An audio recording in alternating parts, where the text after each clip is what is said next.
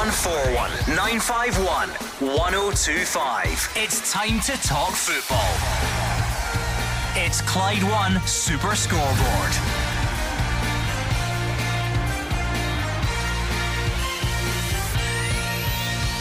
Good evening and welcome to Clyde One Super Scoreboard on the eve of another bumper weekend of Scottish football. Jose Cifuentes will start for Rangers tomorrow, according to Michael Beale, as his side go for their first league win.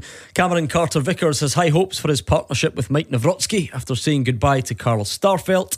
And Hibs put themselves in the driving seat for European progression as a Lawrence Shanklin goal gives Hearts a chance. I'm Gordon Duncan, and joining me tonight you have Kenny Miller and Hugh Keevins. Never mind Celtic and Rangers and Hibs and Hearts. St Mirren could go top of the table tomorrow night if they win at home against Dundee. Alright, it might be for less than 24 hours. Maybe not. But credit where it's due. Stephen Robinson made a terrific start to the season with that 3-2 win at Easter Road, and he could go top if he beats Dundee.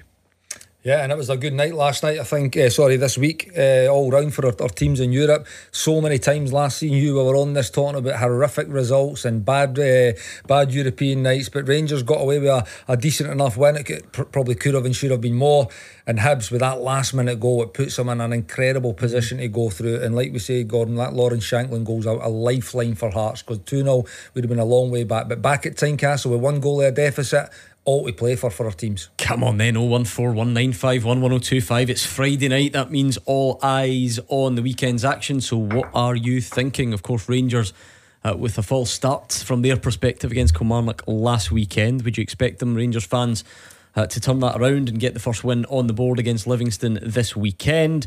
You've had a couple of looks now and some new signings in, so I wonder if you've got any idea what's the strongest team at the moment. What's the strongest team, the one that you would put out tomorrow? Michael Beale's giving you a bit of a help because he says Jose Cifuentes will start for the first time. But now we've seen European action, league action, bit of pre-season.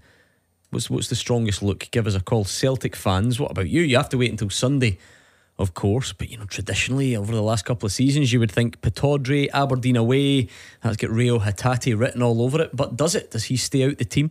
Does David Turnbull stay in? Or would you revert to something different this weekend? We're going to hear from Cameron Carter-Vickers as well. And I would love to hear from you, Hibs and Hearts fans. How are you feeling after last night? What did you make of it? And how does it set you up for next week? Now, an extra incentive for you tonight. I'm sure you would love to call in and speak to Hugh Keevins and Kenny Miller anyway. But everyone that calls in tonight, every single caller that makes it through, goes into the draw to win 4 tickets to the Scottish Sun Ladies Night tomorrow at Ayr Racecourse. Entertainment before, during and after the racing, a 90s DJ set, 6 races on the cards, you get a welcome drink and all that stuff for your table as well. So every single caller who gets onto the show tonight into the hat for the 4 places at the Ladies Night tomorrow at Ayr Racecourse as well. You're not allowed to go. Well, 90s DJ, that's really modern for me. I was going to say that's cutting edge. See, the 90s to us is like 20s to you, really, when you think about it. But I've been at Ayr Racecourse. It'll be a smashing night, so roll up. Absolutely. Every caller who comes on here tonight goes into the hat for those places as well. But lots of football to talk, and the brilliant thing about these busy midweeks, it gets to Friday and you're still looking back as well as looking forward. So maybe later on in the show we can do those Edinburgh views on things, because 2 fascinating results last night, Hugh. Yeah, and great goals from Hibs. Joe Newell's goal was a work of art. Dylan Vente gets off the mark with a good header, and then Obita scores the 3rd goal that I think changes the whole complexion of that tie, and it was marvellous opportunism on his part. I think Hearts will come back and take care of Rosenborg as well. Lawrence Shanklin's late goal in Norway, I think, makes all the difference. And I think for all that people have been moaning and groaning about Rangers, I think they will go to Geneva and put out Servette. I just wonder about Servette's temperament, Kenny. They had a man sent off in Genk, a man sent off at Ibrox. I just wonder if Rangers were to score first, I think they would come apart. Quite good at it though. They're all right at it, aren't they? No, Surviving with 10 men. absolutely are. I mean, again, it was dogged to stay in the game, albeit Rangers weren't at their scintillating best that you probably did see in the first 25 minutes, where with 11 men on the park, they were absolutely pulled apart on numerous occasions. So it probably should have been more than the two. But I agree with you. I think going to Servette next week, I think Rangers should win the game. You know, that in my opinion, they're a level above that team. Yes, they've got a lot of good fighting attributes, and yes, they may have a few players back from injuries or suspensions as well. But I just think Rangers are better. They showed they were way better in the early stages of that game. I just felt that but with that goal right on half time, you touched on it, with the Hibs goal changing the whole complexity of the game, even Lauren Shanklin's goal giving Hearts a really good chance. I felt the goal on half time, the penalty, it just changed the momentum of the game a little bit, and you could sense the tension and the nerves and the Rangers fans getting a little bit frustrated, a little bit anxious in the second half, and I think that definitely translated into the team's performance. There was a bit of safe football where it would have been easier to maybe play forward passes, maybe riskier passes, but they were kind of entered into a bit of kind of safety that I'm sure Michael will not want in his team. And out of the three, Hibs are mostly in the driving seat out of the three, if that makes any sense whatsoever. Two goal advantage. It starts that way, but I think Lee Johnson was correct when he said it's by no means over. What about some of the tackling from the Luzerne players as well? It's a bit tasty, but I think he's got something going now. He's got the £700,000 Dylan Vente. You've got Martin Boyle there. Obita took his goal exceptionally well. Joe Newell's a terrific player. I think they will get there, and Aston Villa will be going to Easter Road shortly. The John McGinn derby. Yeah. Incredible. Well, plenty of time to get to that. 01419511025 or Twitter at Clyde SSB. If you want to talk last night's football, please do. If you want to look ahead to the weekend, transfer business, anything else at all, give us a shout. And remember, every caller who makes it onto the show tonight is in the hat for 4 tickets to the ladies' night at Ayr Racecourse tomorrow evening as well. That's great timing, that as well. Maybe you've not got any weekend plans and we can just hand them to you on a plate. So let's do that. Get through on the phones and then they could be yours. Let's kick things off with Ross, who's a Celtic fan on the line. How's it going, Ross? Hi Gordon, Hugh and Kenny, hope you're all well. Good, thank you. No, just obviously with the news that Starfelt has left yesterday, I'm a wee bit gutted that obviously we've lost him, but I think it just enlightens Celtic now to go into the market and try and get another replacement. I think there's still maybe 3 or 4 signings off of where we need to be going into the Champions League. And I think when you look at the game last Saturday against Ross County, you can tell defensively we're still a wee bit sloppy in that area. So I'm a wee bit concerned that we've maybe not hit the heights in the market that we should be. I think, and I don't know if you agree with me, Ross, I think Celtic need another goalkeeper. I think that Brendan Rodgers is already on record as saying that he will, in spite of signing Nabrowski, he will go into the market for another central defender. It's unfortunate he's still waiting for Alistair Johnson to come back. They maybe need cover in the full-back positions, but for sure he will bring in a central defender, and I'd be surprised. I look at Joe Hart, I look at Siegrist and Scott Bain, and I don't think that any of them would fill you with confidence. There are bodies there, Ross. Liam Scales is still in the building. Stephen Welsh is still in the building. Kobayashi, who was signed quite recently as well. Are none of them able to step up into that slot that's being vacated then? Is it going to have to be another new signing in that area on top of Mike Nawrocki? For you, because Brendan Rodgers agrees for what it's worth. Well, and first, I agree with you. I think when you look at the 3 goalkeepers, none of them gave me confidence at all. And I think Joe Hart last Saturday got away with it because it was Ross County. But if that's a Champions League team, Celtic get punished. And I think defensively, again, with the defenders we've got, apart from Carter Vickers, I don't think any of them are really giving me confidence that going into the Champions League we're going to be fine. I think we still need to go into that market and get a quality side, a quality defender that's going to be able to handle that level of football. Yeah, I think Brendan Rodgers would be disappointed if other players were not brought in before the end of the transfer window, but he's keeping a calm demeanour about the whole thing, and saying that players will come in, and you know, it's up to Celtic's recruitment team. to help out the manager here. But he has talked about that recruitment team and praised them very, very highly a few weeks back as well. And I just think Celtic have went about their business really, really quietly over the summer. With the signings they've made, is any of them really going to have improved again? With any confidence that they've improved that starting lineup. I think Nawrocki was the one that did look like, I think we discussed this last week, he was the one that's maybe ready made to step in because of that defensive, that left side of Celtic's defence. And the fact that Starfield's gone now, I think he's got the jersey. In terms of the goalkeeping situation, I mean, when you have three goalkeepers there, you probably need to move one on, and there might not be the answer, but you probably need to move one out before you would get one in, because this is a goalkeeper that is England international. He's won trophies in England. He's a big part of the treble winning team last season. So in terms of signing a goalkeeper, I'm not too sure that might be a priority, but definitely the defence I still think probably needs at least a backup player. In terms of signing a player that's going to be ready for Champions League and Champions League quality, I mean, that's not going to be easy. Early days, Ross. I'm going to ask you to make the snappiest of snap judgments, but Mike Nawrocki, early indications you think he can come in and be as good if not better than Karl Starfelt? I think so. I think with the games he's played, again, I've only really seen him last Saturday with the first opportunity. So I think going on that, I think he does look a good player.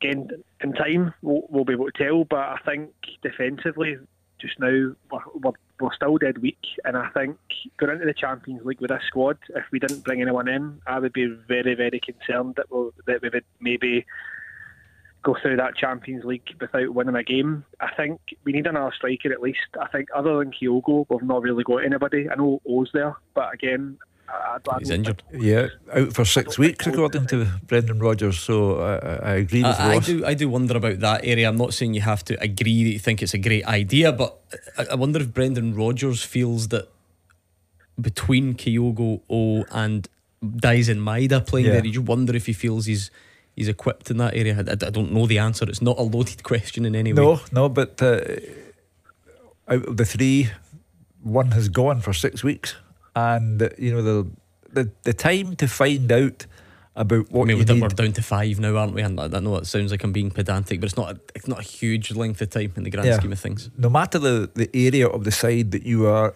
looking at, whether it's central defence, as Ross has said, whether it's up front with Owen, his injury, the time to do something about it is now, because if you let the window close, then you'll be left with a gaping hole that you should have filled. Just quickly, Ross, because we can delve in a bit later, but I'm curious, does Rio Hatate stay out the team this weekend, or is this the type of fixture he has to come back in? No, I think I don't think you can drop David Turnbull after last weekend, so I would probably go with the same starting 11 last week, because I think it would be a bit harsh on Turnbull if he get dropped for Hatate.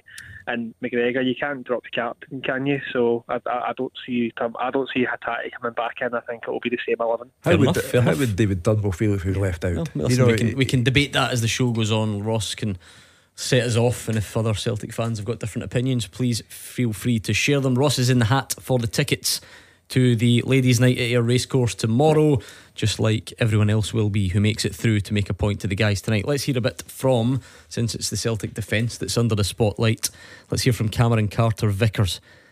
He believes his bond with the impressive Nawrocki will improve with time on the pitch together. You know, he's a really good player. You know, you can see just in training, you know, the qualities that he has. Like I was saying before, it's just more about, it just needs time more than anything. You know, it's just about kind of building up connections, kind of knowing what he's going to do and him knowing what I'm going to do, and just building from there, really. You know, he's very good on the ball, very good passer, very good progressive passer of the ball. I think he reads the game really well as well. And then he just knows when to step in at times and try and be aggressive and intercept the ball and stuff like that. So yeah, good player. So life after Karl Starfelt for Celtic. Brian, what do you think? Well, I think Karl Starfelt will be a great miss. I don't care what anybody says. I got to see Celtic every single time I can.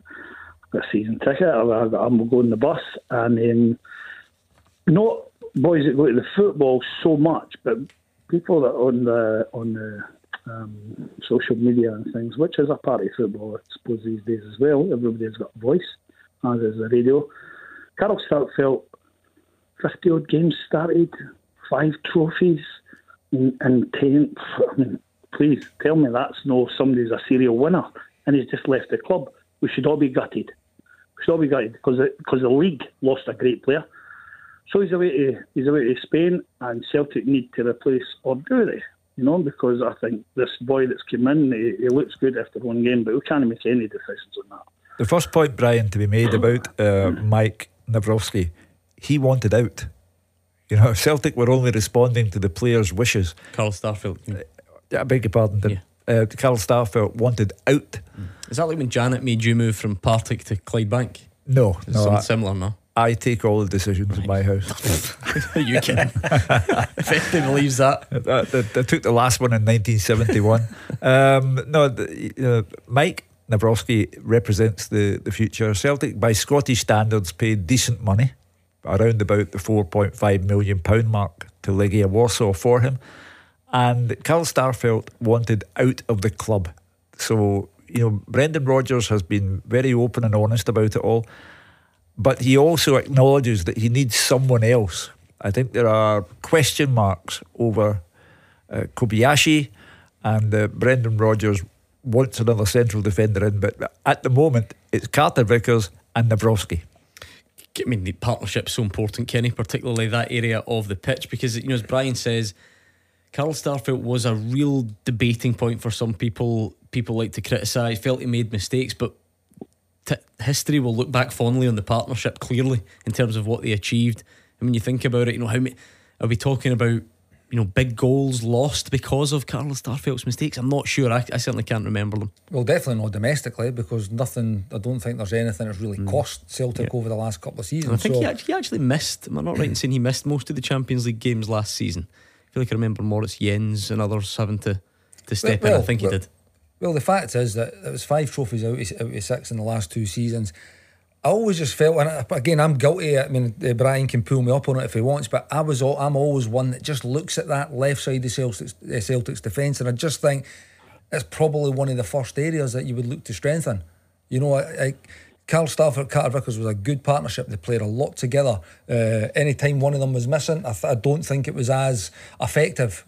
So he'll be missed, but it's an opportunity. Malik Nawrocki's been signed to come in and probably play and replace. They probably knew what was going on in the background. Carl Starfelt made his noises that he wanted to leave, so they knew they had to sign somebody to come and make a new partnership with Carter Vickers. The one thing's for sure, they've still got the best one there in Carter Vickers. He's the one that influences, for me, that Celtic back four. I think teams used to be happy with Starfelt on the ball coming forward because they knew he had a mistake in him in that regard. Nawrocki is very comfortable going forward with the ball at his feet, so in that regard he's ahead of Carl Starfelt. But Brian is gone, and there's no point in dwelling on it because he wanted to go. He has gone, and Mike Nawrocki has the jersey. Briefly, Brian, if we can, because we're running a bit tight for time. Okay. Brendan Rodgers has said that he wants to add a new defender anyway. You suggesting you don't really think that is necessary? You'd rather go elsewhere in the pitch? No, I know that the job of recruitment is not an easy thing. I mean, we've got a big framework to work with. I mean, and especially Scottish football, hard to get them in.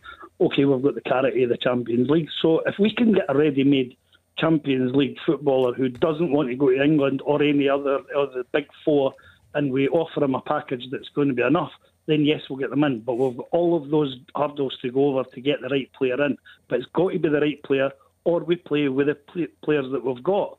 And they're good enough to win a treble last year. They're good enough to win. They're good enough to win most of the domestic. Can they improve under Brendan Rodgers in Europe? Well, it's cup games, so we'll see. Yeah, ready-made Champions League players don't come cheap though, do they? But thank you, Brian. 01419511025. Brian is in the hat for the tickets to the ladies' night at Ayr Racecourse tomorrow. Everyone who makes it through to make a point to the guys goes into that draw. Good time to get your calls in. We'll get some travel and you could be up next. Clyde One Super Scoreboard. Listen and watch. Check the Twitter feed at Clyde SSB. You are the voice. Oh, you're kidding me on. Oh, thank you. Oh my goodness. Yeah. 01419511025. That's the number you need to speak to Hugh Keevins and Kenny Miller. And remember, everyone who makes it on air tonight goes into the hat for 4 places at the Ayr Racecourse ladies' night tomorrow as well. Good incentive to pick up that phone and get in touch with the guys. Alec is in Ardrossan. How's it going, Alec? It's great to have you back. Great to be back. Well done. And I saw you for a couple of nights, by the way, but I think I'm better listening to you in the radio, guys. I think so, Alec. I'd agree with you, Alec. And you don't look at us when you're eating your dinner. No, everything's great. Main point, by the way, is I still think Rangers got a great opportunity, by the way, this year, apart from the Kilmarnock game, which obviously didn't go well, and that was away from home. Every other major fixture is at home. We're playing Celtic, Aberdeen, Hearts, Hibs, Motherwell and Livingston at home, whereas Celtic have got every one of the games away from home, particularly Livingston away. And as long as Michael Beale starts hopefully making changes at half-time, 60 minutes instead of waiting 85 minutes, you know what I mean? Because he could have bought Dessers off the other night there, I thought, at half-time, and it would have improved the team with putting maybe Hadji on. What do you think, gentlemen, about that, about Rangers having the opportunity this year to maybe having a far better start, by the way, in the first 11 games? Yeah, Alec is right. Sometimes you overanalyse. Everybody needs to play everybody, by and large, home and away. But he's right. The first round of fixtures, Rangers are at home to all of the bigger teams, if you like, in that first round of fixtures. You get an immediate indication on Sunday, Celtic at Pittodrie, and then on September the 3rd, Celtic at Ibrox.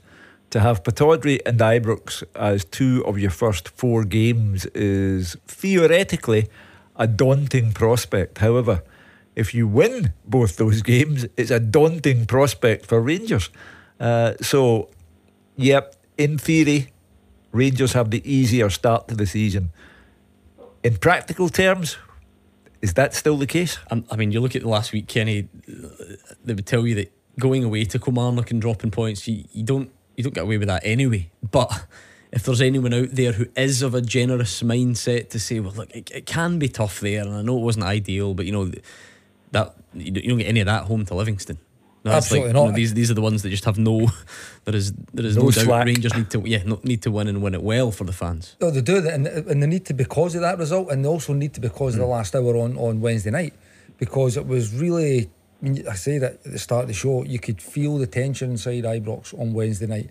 So there's going to be no excuses tomorrow at home to Livingston. Again, to go back to the fixtures, by the way, all valid points. You know it is, but it just means the second rounds are going to be tougher. You know, so you've got a chance to get off to a good start. I think the good start's gone. You've lost the first game. You know, you're already playing catch up. So Rangers have to go and win tomorrow, and I think for the fans and everybody who's going to be watching as Rangers fans, they need to see a really, really convincing performance.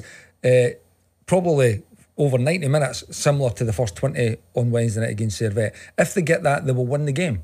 If they don't, and the game gets set in its mould and it's 0-0, and Davy Martindale's got his team absolutely drilled to defend and make things and shut off the passing lanes and defend like the way Kilmarnock defended last week, Rangers might find it hard to break down. But if they come out quickly the way they did, then they've got a chance to go and put the game to bed. I don't think David Martindale has any option other than to come and defend, because he really doesn't have the players to take the game to Rangers.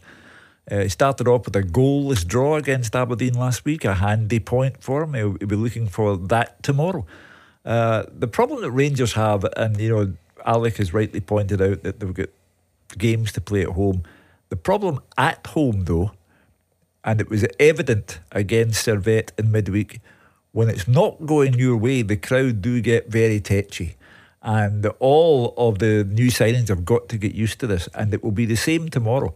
If Rangers haven't scored a goal in the first half, the grumbling and rumbling will be very, very easy to hear. So, Kenny, Wednesday night fascinated me because maybe I did it in a kind of backwards order. I was in here, obviously, and I could see the social media reaction after the game, and it felt like you know, a lot of negativity around. And then went back and watched it, so you're never quite sure how that clouds your judgment.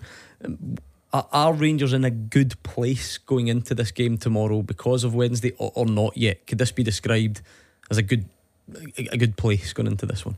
I think that they are a work in progress. That's as simple as that. Are they in a good place? I'm not so sure they are at the moment. They'll be in a better place tomorrow night, 5 o'clock, if they've won the game. That's for sure. And they'll be in better place if they're past Servette on Tuesday night. At the moment, it's going to take, like Hugh says, you could see it. I could see that tetchiness, that nervousness going into the end of the, particularly in the second half, even early on in the second half. You could feel it, and I could see it in some players. There was a situation between Dessert and Raskin, where I could see there was a clear pass line onto Dessert. And as a forward, I kind of pretend I've got the back of my forward, my number 9. He was wanting the ball in. Raskin turned it down. He turned it down 3 times, and I could see the two of them then having a little bit of a kind of set to. He says, you should play it, and he says, well, you're no showing for it. He went, no, I'm one wanting the ball. So there was just this edginess about the play that I think when the Rangers fans get that, and Hugh's right, they're going to have to get used to it quickly, because last week there's a blueprint. I don't think Davy Martindale needs the blueprint, because he's got it. He's had it for a number of years now, how he can get results against Old Firm. Alec, how much faith have you got in the new signings getting up to speed quickly? What have you liked from what you've saw so far? Well, obviously Lammers looked okay in the first couple of pre-season games. Danilo, I think, is going to be really good, but my real worry is about Michael Beale, and I think he seems to freeze on the touchline, by the way, which I hope he doesn't. I hope maybe it's just inexperience, because Aaron McCoy was the same. For all the great pundit he is, when he was making decisions, by the way, it was difficult. And I thought that Dessers, for example, should have been taken off at half time. I felt the boy had run his race, and I felt it would have done him a favour taking him off rather than keeping him on as long as he did, because he actually got worse as the game went on. And I thought it was a perfect game for Hadji with 2 feet. And the way he can play in that game, I thought he'd have made more chances for us, particularly against 10 men. There's a reverberation that came after Rugby Park that hasn't died away yet. The fans were shocked to the core by Rangers losing on day one, and the manager picked the wrong team. He deployed the wrong tactics. He ended up with the wrong result, and I don't think the shockwaves have gone away yet, and it carried on into the Servette game. I repeat, I think Rangers will go to Geneva and they will go through to play PSV Eindhoven, but they've still got to do that. And tomorrow, again, the shockwaves are there. They better not fail tomorrow, and a draw is a failure tomorrow, because that would just make things much worse. You've seen the new signings up close, Kenny. What's the best team then right now? Who are the ones that have done enough to stay in? Like Michael Beale says, there are a few bumps and bruises, and he wouldn't reveal who they are. So let's, just for talking's sake, let's not try and second guess them. But what's looking like the strongest option for you right now? And there's a cynical outlook that says maybe it doesn't, you don't need your cup final team to beat Livingston at home. It shouldn't need to be that way, but let's just take it as it is, because these games are all kind of must win anyway. No, they are must win, and what it's really, really important that what Michael feels his best team is, and again, if I gave you a team now, it is they need to get these guys in the team, and they need to get them playing against the opposition that they're going to be facing for the rest of the season. They need to get them playing together, and they need to get the guys who have not got the minutes in their legs. Again, Danilo, I agree with Alec. I think he'll be a really, really good signing for Rangers moving forward, but he looks rusty. He had 2 opportunities on Tuesday night and Wednesday night in the first half where you think, right, okay, get at your defender, come at him and get your shot off, or release Barisic, by the way, who had made a 70-yard on the overlap, and he done neither. I think in a month's time, I think you'll see a sharper, more clinical Danilo. But that's the thing. Presumably those guys need to stay in the team. There's nothing really to be gained by. Michael needs to decide what his team is, right? He's got to balance it up, because he needs to get these guys up to speed. And by the way, I think the Rangers need at least 3 or 4 players to hit the ground running and be ready to improve the starting lineup. But he also needs to balance it against winning the game of football. Yeah. So if they are getting up to speed, he needs to then make decisions. Quite interesting this, Hugh. I like to know you do this, studying Michael Beale's sort of demeanour and so on at his press conference today, but he believes that fans got fed up with some of the players last season and sort of therefore is calling on people to get behind the new summer additions. Well, when he came out with that kind of stuff before Servette, let's actually hear that clip so you can react off the back of it. Let's hear Michael Beale on his new summer additions. It's a new team, as I say, it's a reloaded squad. There's lots of new faces. The challenge is to get that team, really slick as quickly as we can. I thought there was real positive signs in midweek. You'd like to score 1 or 2 more goals, and then it would have almost been a perfect evening. But it doesn't always work like that. The excitement is coming in and working with these players every day and building this new Rangers team, if you like. There was a lot of familiar faces in the squad last year. It seemed that people maybe got a little bit fed up with some of those faces, so we've got some new ones now. So let's learn and support them and work to build this new team. I'm hugely motivated by that. I'm not putting words in his mouth, but is that almost the case of, you wanted new players, we've got new players, let's give them a bit of time and support? I think he's right. Rangers had gone stale. Morelos still doesn't have a club, and he's been away for weeks. Morelos had gone stale, Kent had gone stale, the whole thing had gone stale, and Celtic won the treble. But I think he get caught up, Michael Beale, in the shockwave after Rugby Park as well, because his manner was subdued in the press conference before Servette, and when he started calling for the crowd to get Rangers over the line, I thought, oh, it's a bit early for that kind of stuff after just one competitive match. And in the old-fashioned way, I think it all comes down to September the 3rd when Celtic go to Ibrox. If Rangers failed to win that match, the bugles will be blowing, the sirens will be blaring, and the panic button will be pressed. I would never ask this man not to look too far ahead. He makes a speciality out of it, Kenny, but how Rangers and Celtic arrive at that game is also going to be important. Well, it's important to arrive by winning every single game between now and then. That is the facts, and that's what's needed for both clubs, really. You know, obviously Celtic don't have the big European qualifiers before the game like Rangers are going to have, but Rangers have got a lot of football to play between now and then, and in that time there will be judgments passed, there will be decisions made in the stands about what's been a good signing and what's not been a good signing. So what's really, really important for Michael and his team is that they start winning games, because see, when you're winning games, it can paper over the cracks a little bit, and it buys you more time to work on what needs to be worked on and get the players more used to playing with each other, more cohesive. Again, I use that word cohesive a lot with Celtic last year. Rangers need to get that, and they need to get it quick. It's early days, Andy, who's a Rangers fan, but what's the sort of strongest look? What are you hoping for tomorrow against Livingston? Hi, how you doing, guys? I was just saying to the producer there, I don't know if Michael Beale's trying to rush too many players in, new signings in at the one time, you know what I mean? Obviously the Kelly game proved that, but I think we've got a big enough squad. And Kamala, play a tried and tested, try and get the game kind of comfortable, and then, no, I'm not saying don't play any of them, but maybe play 3 of them and give them a bit more time. I mean, because last week it was just, it was pathetic. I thought it was pathetic. Problem is, Hugh, there also is, in an attacking sense, there is no tried and tested. They're all gone. And how are they to bed in if they don't play? You know, the 9 signings made by Michael Beale, he had implicit faith in all of them. Kilmarnock had more debutants, I think, didn't they? And they hit the ground running. But the way to do this is not to play them 3 at a time. They all have to learn. This is their new club. This is their new environment. This is the city that's like unlike any other, and you just have to go on with it. So they have to play. But as I say, I agree with your point, Gordon, that it's important how they arrive at September 3, but that game is a separate life form, and if you lose in the separate life form, the panic button gets pressed. Andy, Michael Beale took a relatively unusual step, I suppose, today, and just outright said that Jose Cifuentes would start the game. You're looking forward to seeing more of him. Did you take much away from his cameo? Well, I'm looking forward to seeing him, but I know what you're saying, right? But you cannot just gel 6 players into a team in one game. I mean, Ashford's lost 3 points already, so you try and gel them in over a period of time. You know what I mean? That's what I'm saying. I'm not saying don't play them, but you've got to try and get the points won first. That's the most important thing. But you don't have time. You know, Kenny will verify this. You don't have time. This is Glasgow. Rangers lost 1 game, the first game. And the shockwaves have been there ever since. It's amazing to think it was only last Saturday, because it has reverberated and it carried on into Servette. And the crowd second half were definitely not impressed.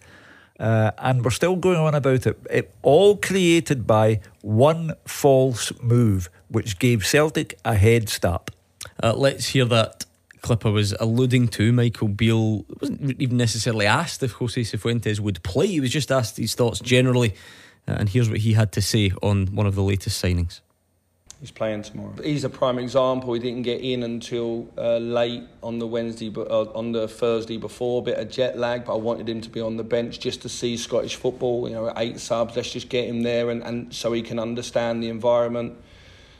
Still just only moved into his new place the last couple of days, so he's in and out of a hotel. I thought he was quite good when he came on the other night in a small glimpse, but now I think he's ready. He's been playing since January. He knows his teammates. There's ever such a small language barrier because he speaks decent enough English, and he's ready to go now, and I'm looking forward to watching him tomorrow. There's a language barrier in here at times, and it doesn't hold us back. 01419511025. Andy's in the hat for the tickets to the races. You could be too if you give us a call right now. Oh, you're kidding me on. Oh, thank you. Oh my goodness. The Cash Register. Clyde won. After 6 cash register winners on the spin, Friday's call went to 5 rings, so there was no winner of £60,000. But never fear, because your chance to win even more money now comes about on Monday, because the cash register call is now worth £61,025. So if you like the sound of that, and why wouldn't you? And it should be an easy one to remember. Text yes to 61025. Text yes to 61025 to win 61025. See what they did there? Very clever, isn't it? If you get the call from us after 3 p.m. on Monday the 14th, answer within 5 rings. Make sure you know that amount. Texts are £2 plus your standard network rate. Online entries £2, or you can call 0330 880 4523, and the calls are charged at a standard rate. It is over 18s only, and entries for this Hits Radio Network Scotland competition are on our website. So since Alana won on Thursday, all the entries have rolled over, but you can still get involved if you haven't. Text yes to 61025 for your chance to win £61,025. Good luck.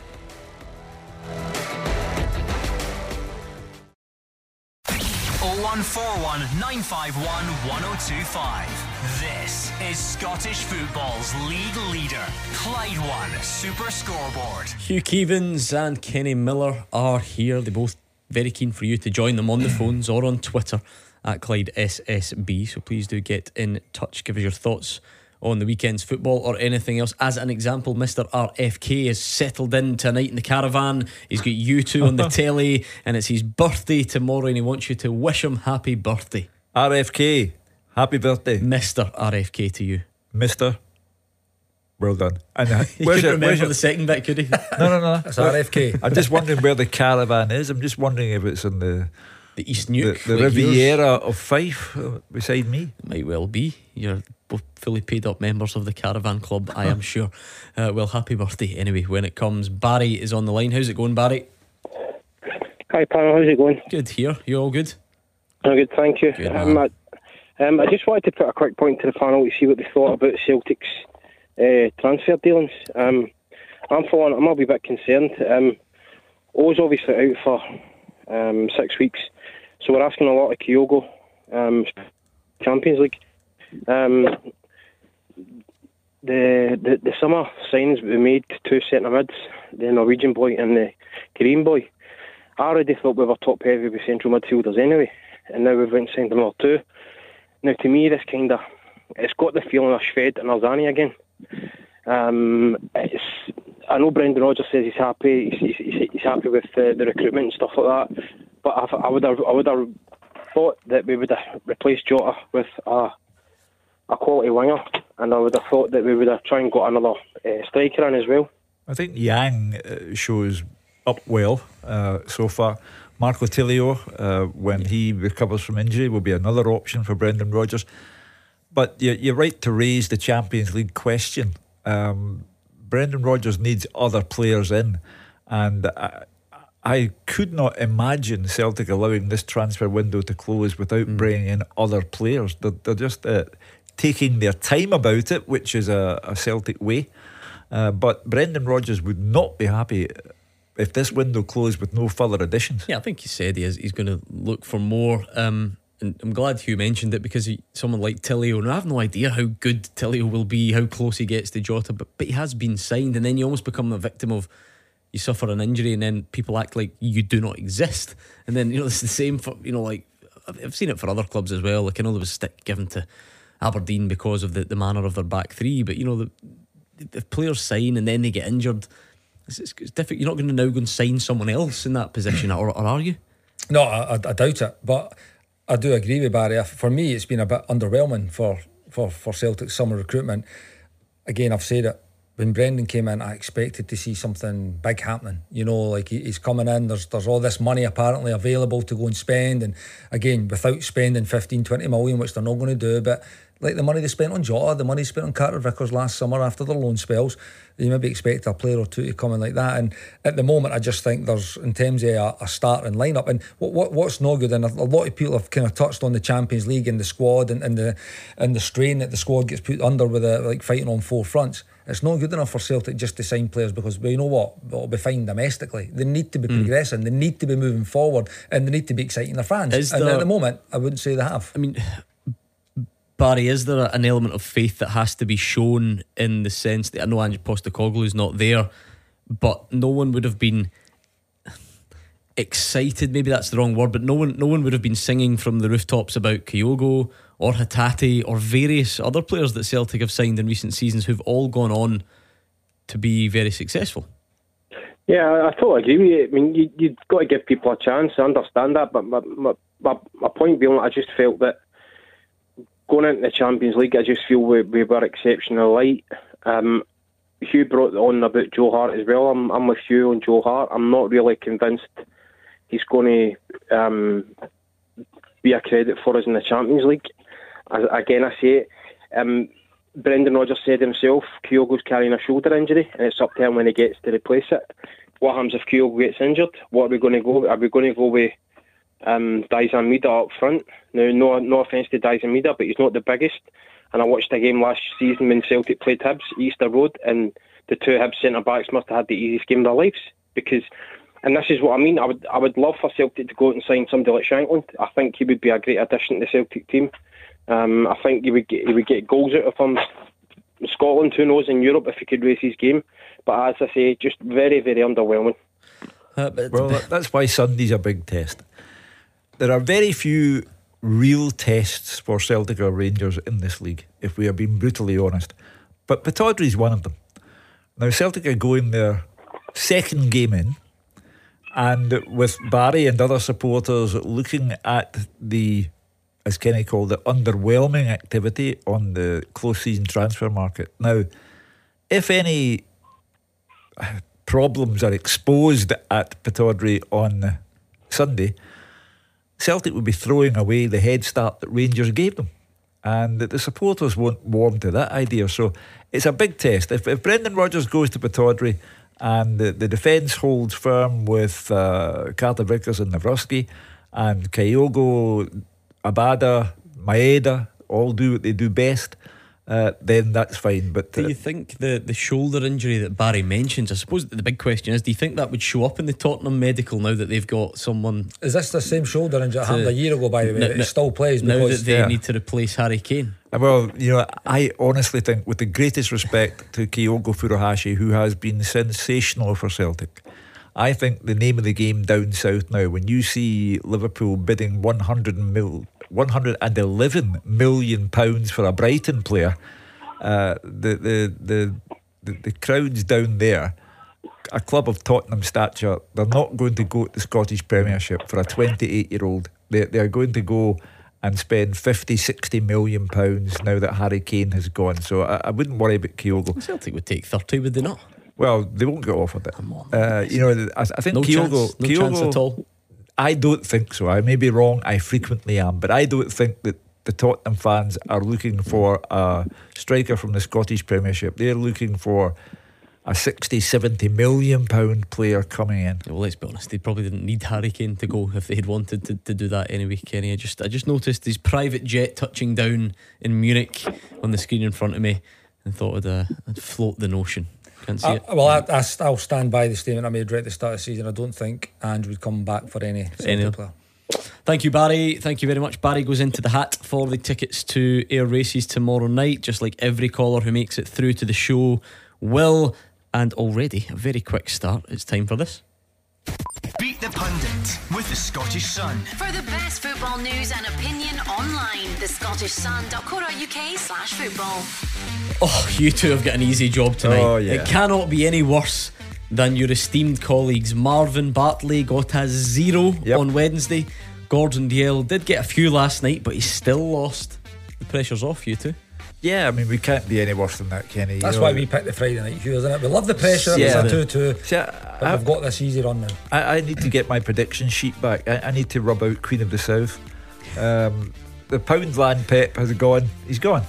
0's here. 4-3 defeat last week at Palmerston. So I'm worried about him. This is the closest start to a season we've ever had. With 9 shows done, it's 5-4 to the pundits. It is tight. It could go level tonight. There are no questions about Avril Lavigne, are there? Oh yeah, that was a classic of yours last week. You've just about got over that one, I think. Let me have a wee look. Let's see how you fancy it tonight. 01419511025. Beat the Pundit is next, and the lines close at 7.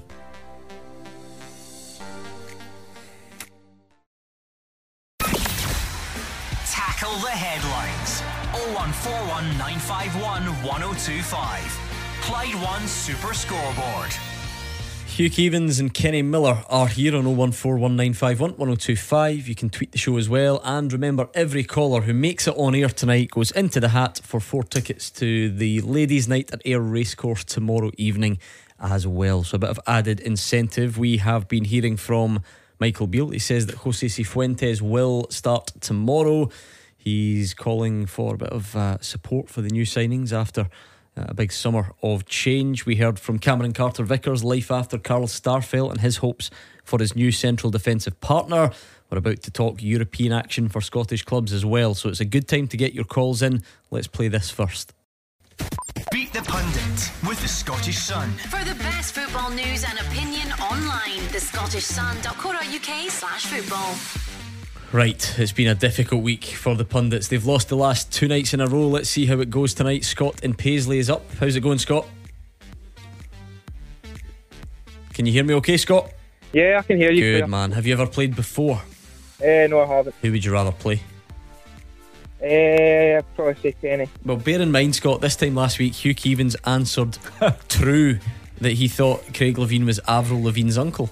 So he has his moments. But anyway, heads it will be Hugh Keevins, and tails it will be Kenny Miller taking on Scott in Paisley.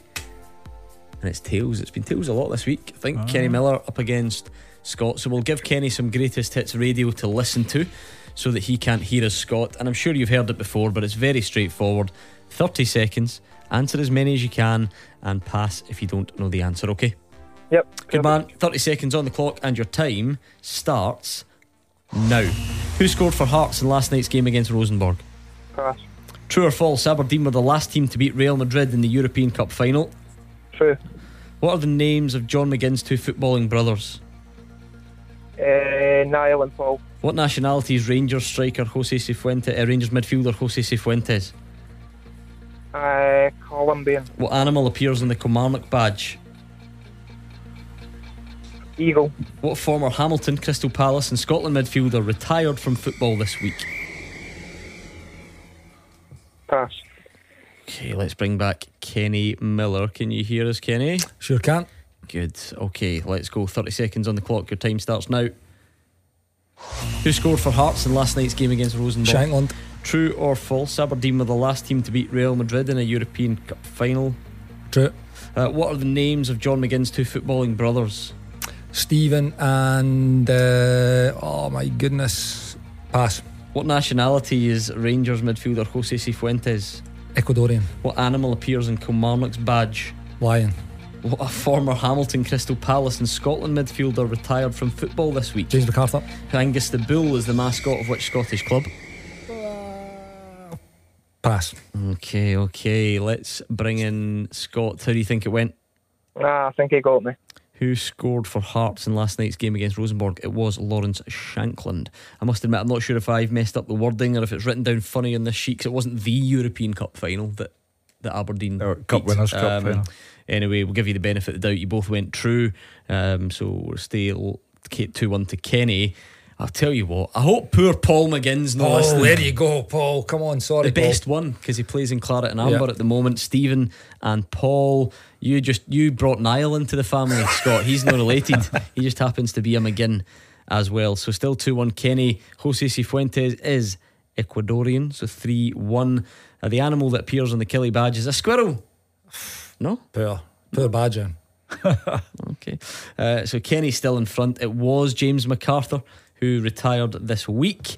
And Angus the Bull, not that it mattered, is the mascot of Aberdeen. Angus? Aberdeen Angus. Yeah, got it. Get it? See what they've done. Anyway, unlucky, Scott. It was not enough. Kenny has won the week for the pundits. Hard lines.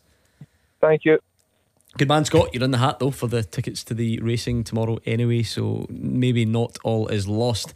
Kenny Miller doing his celebration, forgetting that the cameras I never forgot to look right down the lens. There it's there. are on as well. Well done though. Thank you for taking part, Scott and Paisley, and well done to Kenny Miller, former Hibs striker Kenny Miller, which leads us on nicely to last night's good result in the end, Hugh, just when Lee Johnson could have been doing with one. Yeah, I think the goal from Obita just changes everything. It's good to have two of a start when you play Luzerne next week.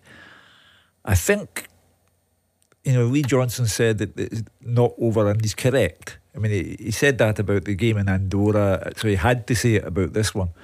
But I just think there's something about Hibs. There's a promise there with Martin Boyle, with Dylan Vente, Joe Newell, terrific for them.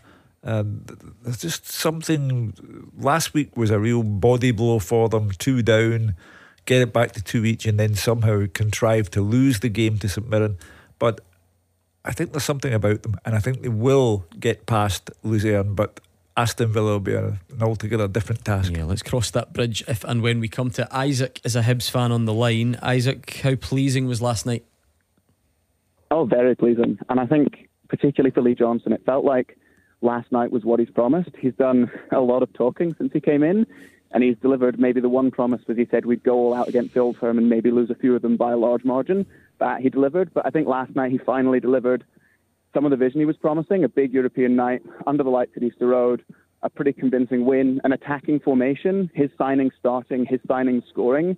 So I think last night was the first time that in a long time that Lee Johnson has delivered that big feeling.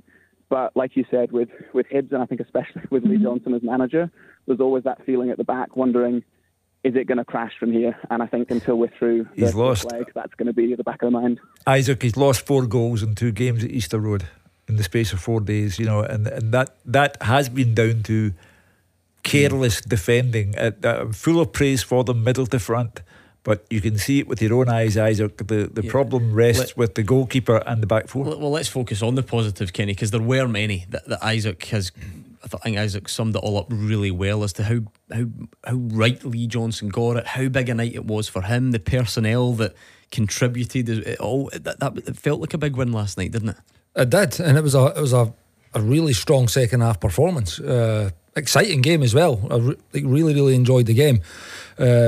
And I do think that goal that Hugh's alluded to has changed the whole dynamic of the game. See, when you've got guys like Ewan and Boyle in the team with the pace that they've got, it will allow them to play maybe a little bit more reserved, play on the counter-attack, because I think that goal does change it. I think if it's 2-1, Luzerne can still go and play the game. They only need to score and they're right back in it, but to have to go and score 2, then actually 3 to then go and win it, it does change it. But it's a big night for Lee Johnson. I was at Easter Road last week and there was a good atmosphere after the second leg in the 6-1 win at Easter Road. But like this Hibs team over this last kind of 14 months or so, the inconsistency word gets thrown at them so much, and then they lose their first game of the season against St Mirren. So I think tomorrow's just as big a game, because I think they need to get off, similar to Rangers, to be honest. They need to get the league campaign off and running on Sunday, and it won't be easy.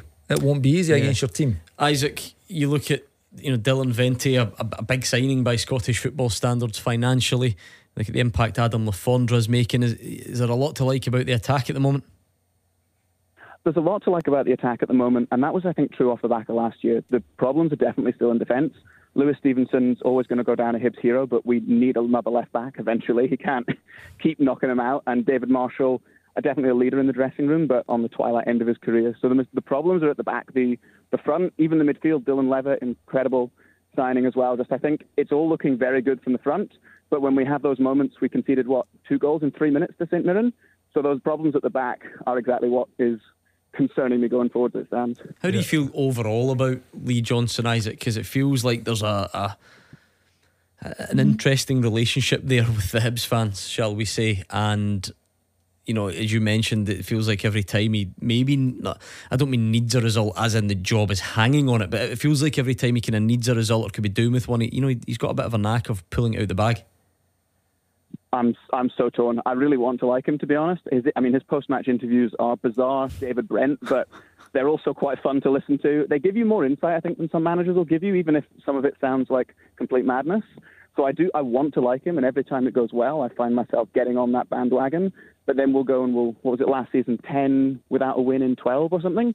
So we'll go on these awful losing streaks, and when you start to hit those losing streaks, those post-match interviews are no longer insightful or entertaining. They're just a real anger point. So I can tell you, Isaac, within the newspaper profession, he is regarded as a gift, an absolute gift. But it's what he does on the park, and I think eventually the team on the park will get better than he is in the press conferences. There's something there. He just needs to tighten up defensively, but I think they've got many good players in Dylan Levitt, in Boyle, in Newell, in Vente. The way Obita took the goal last night was sensational. There's something there. But on Sunday, it wouldn't surprise me if Motherwell beat them 3-1, and it wouldn't surprise me if Hibs beat Motherwell 3-1. You just do not know what's coming next from them. Quantify it if you can, Isaac. How confident are you that you'll go through from this position? Oh, what a dangerous question. Quite confident, pushing towards the 7 out of 10, mainly because of that Obita goal. We've conceded that exact goal countless times in the years I've watched Hibs. We very, very rarely score them. I would like that goal to be the difference in the tie. Fair enough. A 7 out of 10, I'll take that, Kenny. That's pretty confident, yeah. You going for that? Listen, I think Hibs will go through. I think they're two quite evenly matched teams, so even though it's away from home, I still think Hibs can cause problems. I mean, Isaac's touched on how much attacking power they've got, and there's definitely goals there. I thought the Vente goal in particular was really, really good. The touch for Lafondra and the presence of mind to go and put it on his strike partner's head, and the header was excellent as well, back across the goalkeeper. So it was a really good goal, and obviously always nice to go off the mark when you're a new striker, a new signing in that team. Absolutely. Well done to Hibs. Hopefully they can finish the job, and what a tie would potentially lie in wait. Aston Villa. Brilliant. Well, yeah, I mean, everyone focuses on John McGinn for obvious reasons, but his brother Niall and Steve and Davey and whatever else came up there. I'm thinking of John's poor mother in Clyde Bank here, thinking, I don't remember a Niall. But of course these automatically become known as Battle of Britain games. But I would point out here and now, there is a huge, with a capital H, a huge disparity between Aston Villa and Hibs. Well, need to get that far first, I suppose. Thank you very much, Isaac. That was some very, very good points, well made. I enjoyed that. That was Isaac all the way from Toronto, by the way. Wow.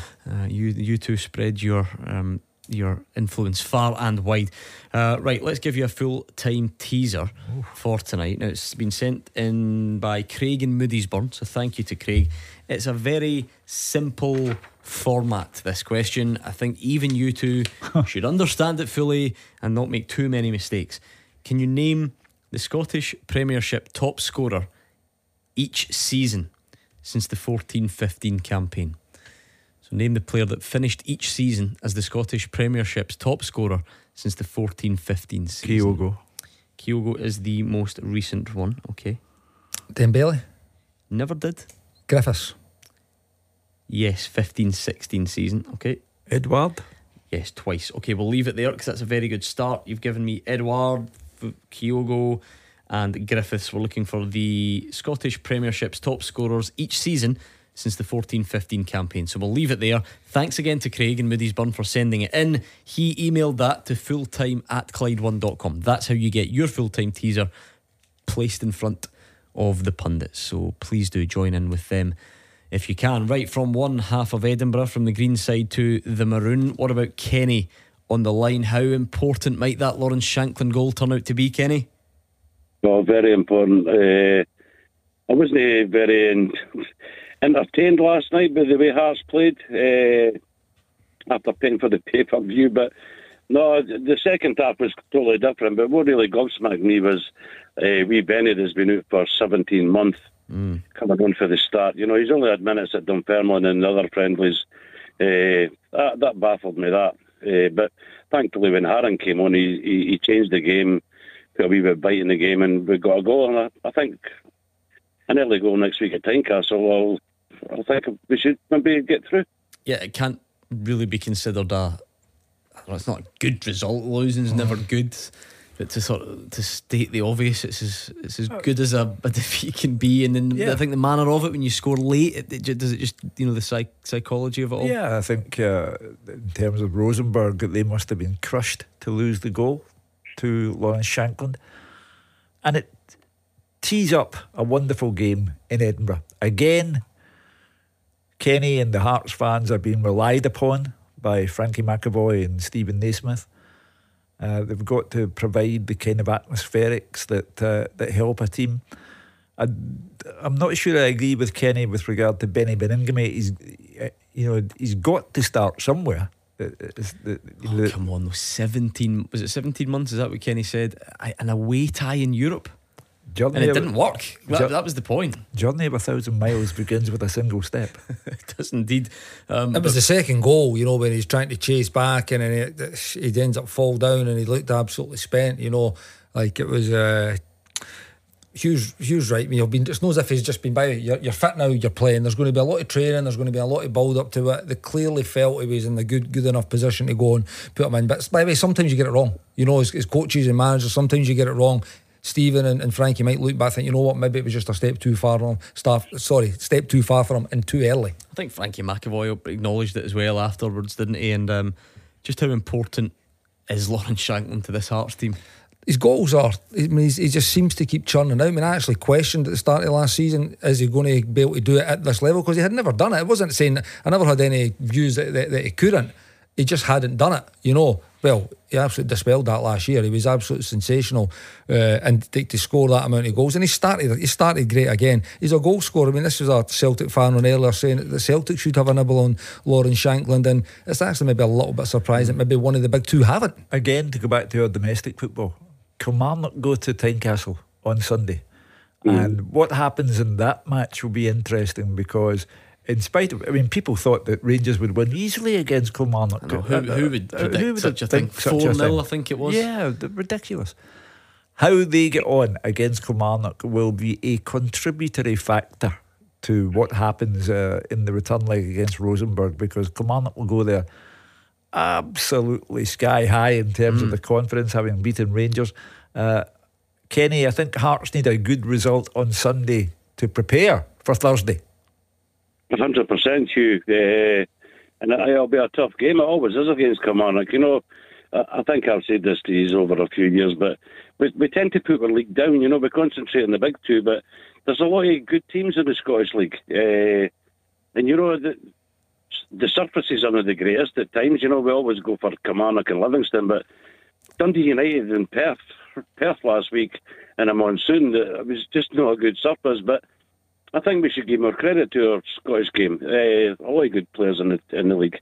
Well, Derek McInnes will know that he has players at his disposal who can give Hearts a torrid time of it on Sunday. And I do think confidence is everything.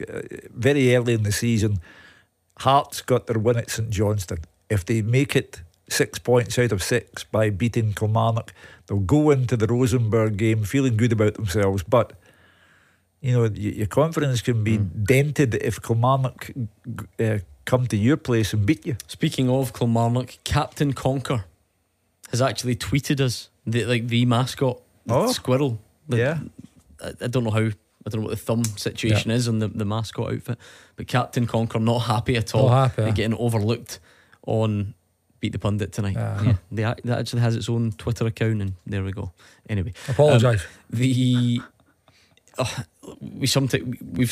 speak a lot, obviously, about Celtic Park on a big European night, Ibrox on a big European night, but if there's another place that you would almost thrive on taking that a 1-goal disadvantage back to, it would be Tynecastle, wouldn't it? And seeing what that old place can produce. Well, you would think week. so, because it's a brilliant place to play football. The atmosphere that's getting created there, whether it be Rangers or Celtic or Hibs for the big derby, when they roll in there, it's a brilliant place to play. Really intimidating, and that's something that Hearts fans need to use to their advantage on Thursday night when they get the return leg, because they can play a big part. You only got to look at a couple of seasons back.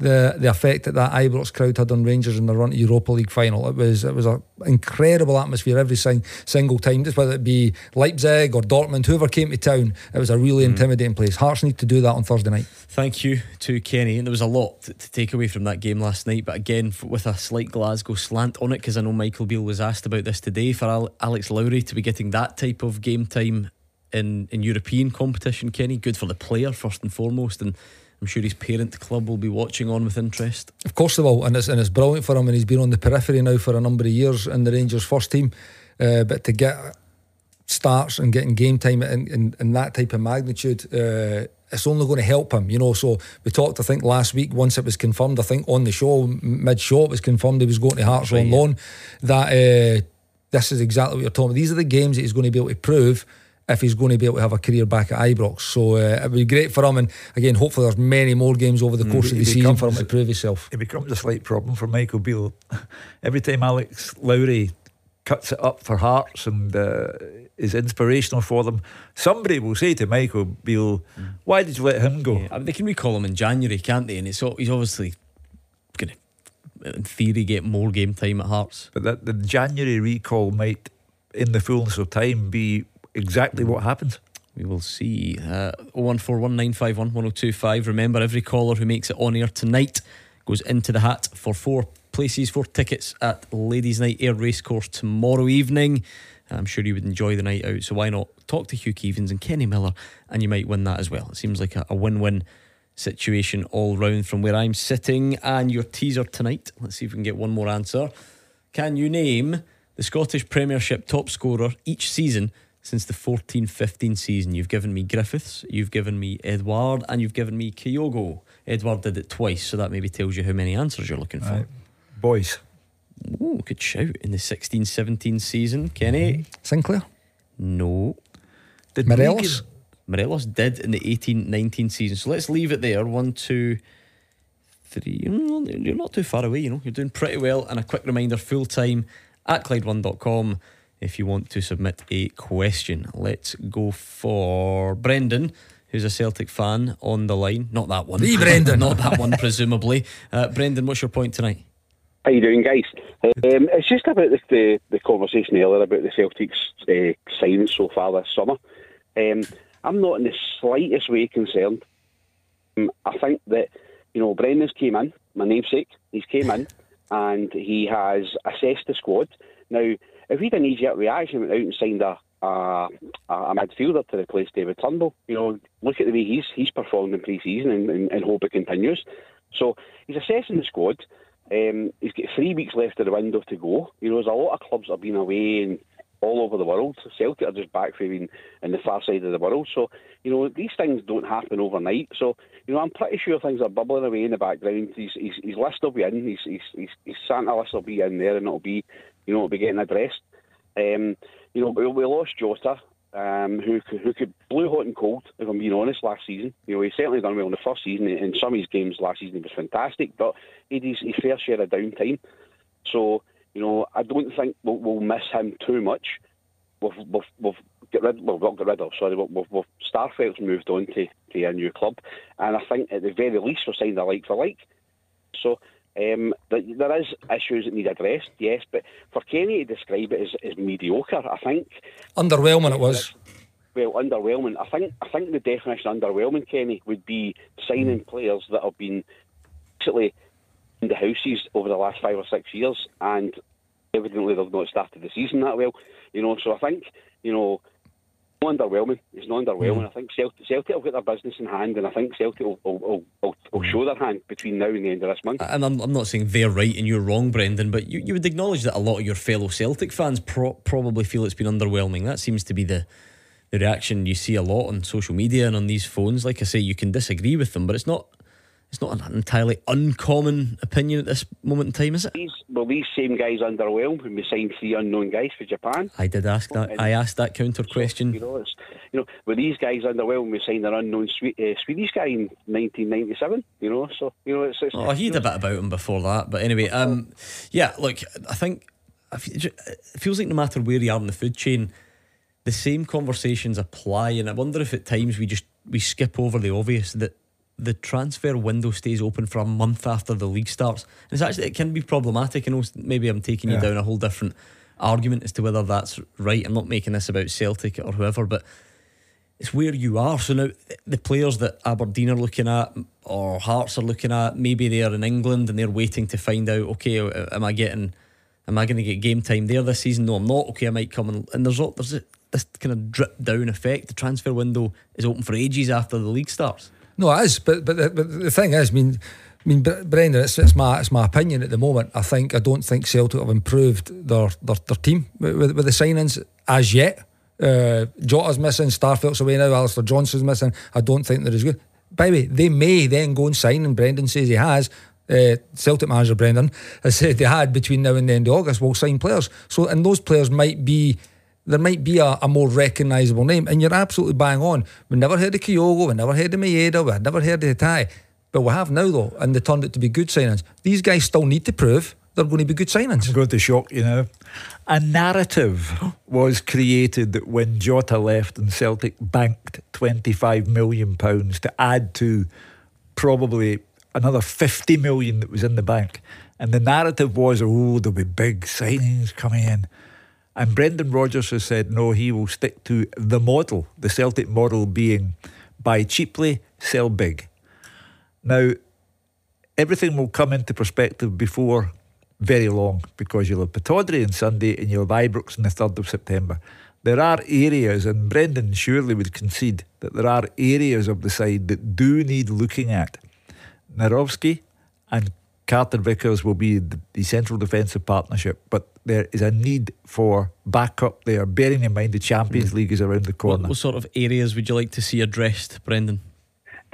I wouldn't deny that there is some backup needed and some cover needed in certain positions. You know, in centre half, I would say that's one of them.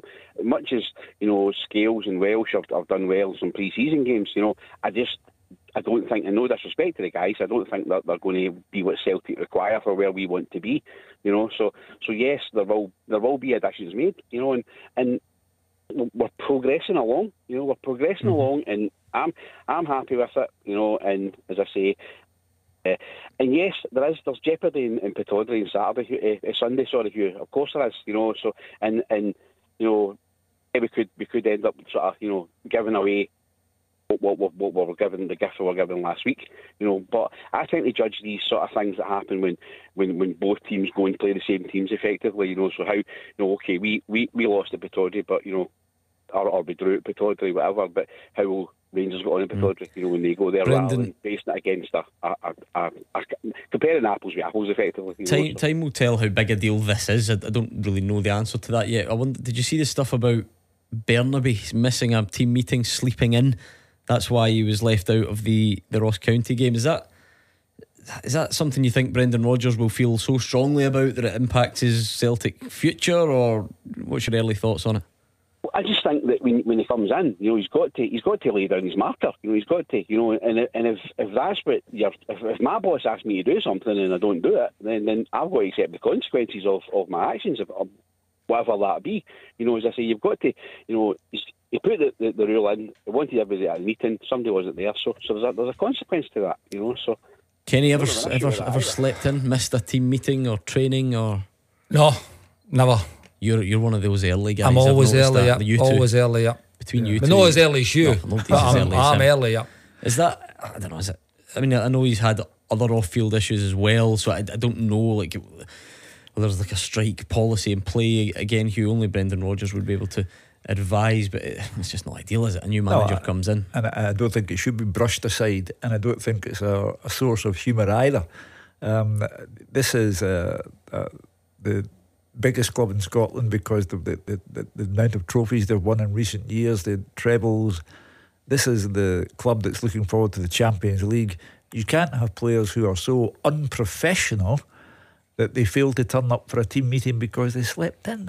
I find it inconceivable that this could have happened. And Brendan Rodgers was quite correct to highlight it in public.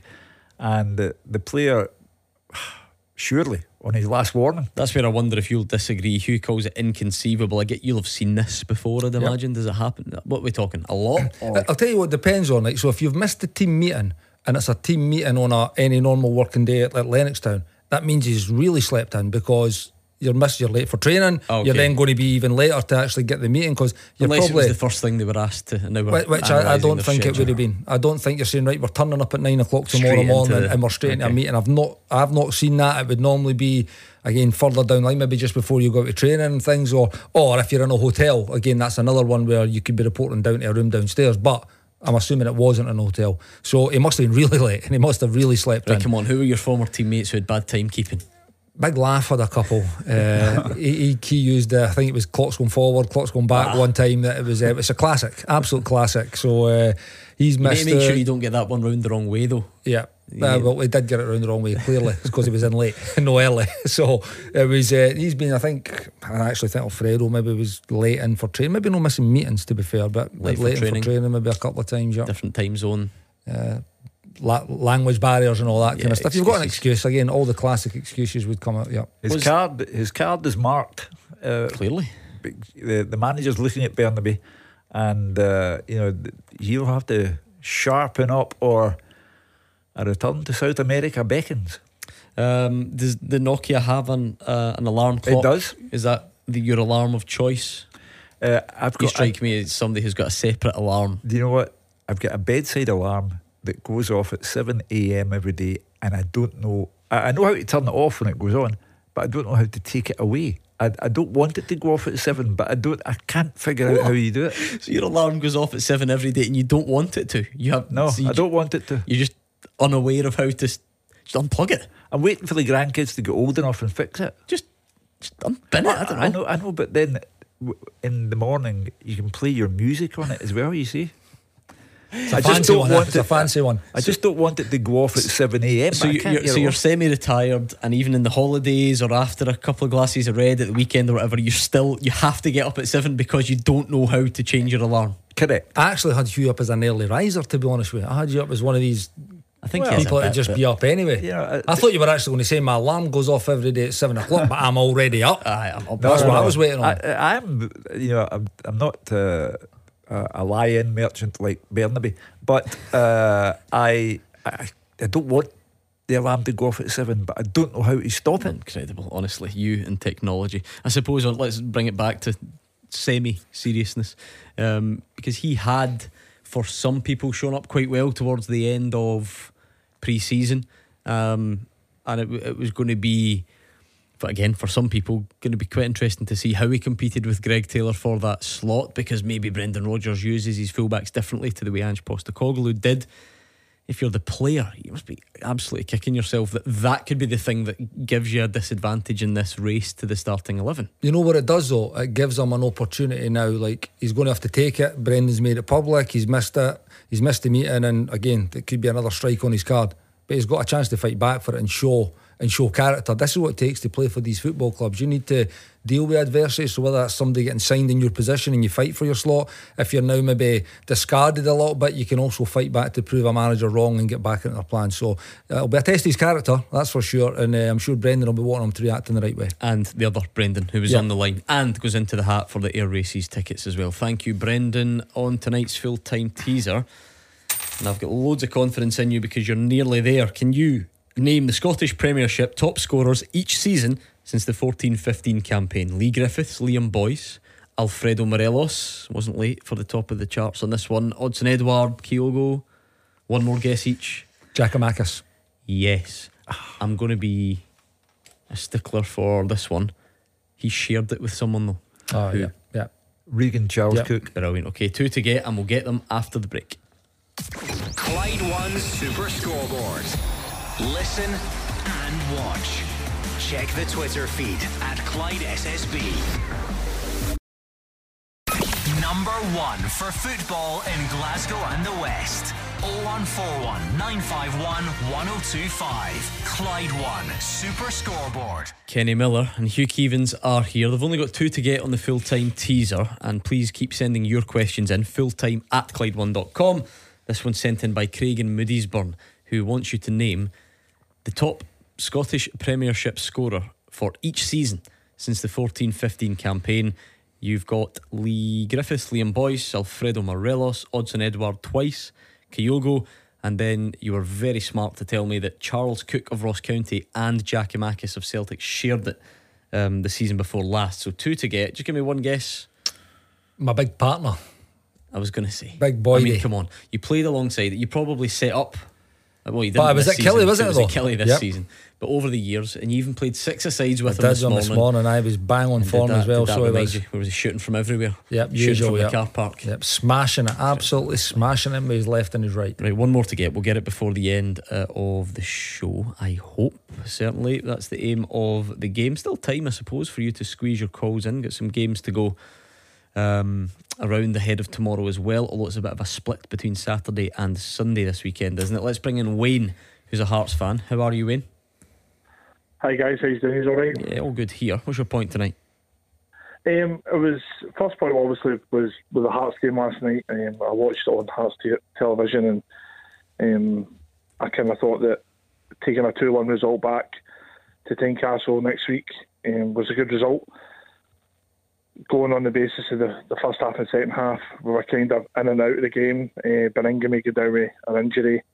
I kind of thought him coming back into the team quite quick was going to be a recipe for disaster, so it didn't really surprise me that we had to make another substitution, which is unfortunate for him because he's been there.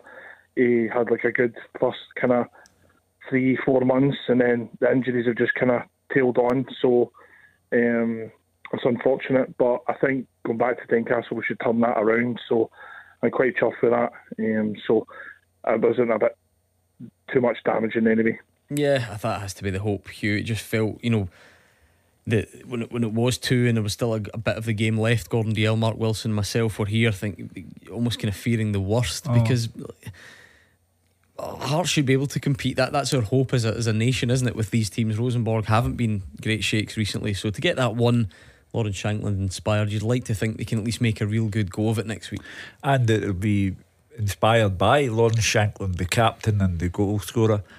Tynecastle is one of the great arenas in our country, and the fans will be there in terrific number, a sellout no doubt, and it's quite simply down to the Hearts players. They've got the backing of the crowd, they have an excellent goal scorer in Shankland, they have the new inspiration in Alec Lowry, and it's down to Hearts. If they don't do it, then okay, but it's in their hands, I think. I don't mean to rub it into Wayne, but just out of curiosity, did you see Josh Ginnelly's goal for Swansea the other night? It's interesting you say it, because that's one player I did think Hearts would miss. I thought it was excellent, but I've never seen it. No, it is incredible. I'll go watch it then. Look it up.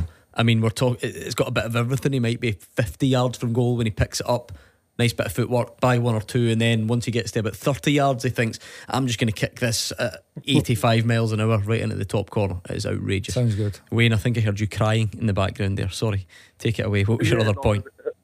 I seen it, and just to quickly elaborate on that was the fact that he actually pegged another player. It was the fact he nutmegged another player. Hadn't even done that. I was like, oh, what's happening here? What's happening? But yeah, it was a great finish, and do you know what? I hope Josh Snell does well in his career, so I can all be thankful for what he's done here at Hearts. But moving on to my next point in regards to transfer window. I've come in today from work and I've had to laugh and giggle at what I've seen on the transfer news, especially when it comes down to England. But it kind of, to me, affects us here in Scotland. Now, there's been a lot of players in the last few seasons that have left Scottish teams. Young boy Calvin went down to Liverpool from Aberdeen, Christie down to Bournemouth. There's players that have progressed from the Premiership down there to kind of develop their career. But now with this Saudi Arabia thing, it's threw me off regards to, I don't know if there's Premiership managers down there phoning each other if they want to go in for a player. Declan Rice, saga for talking sake, was a joke. Arsenal went in for him for a certain amount of money, and then Man City came out of nowhere, and then it went up and up and up and up and up. Today, Liverpool were in for a player, Lever, from Southampton, and never even batted an eyelid about Caicedo from Brighton.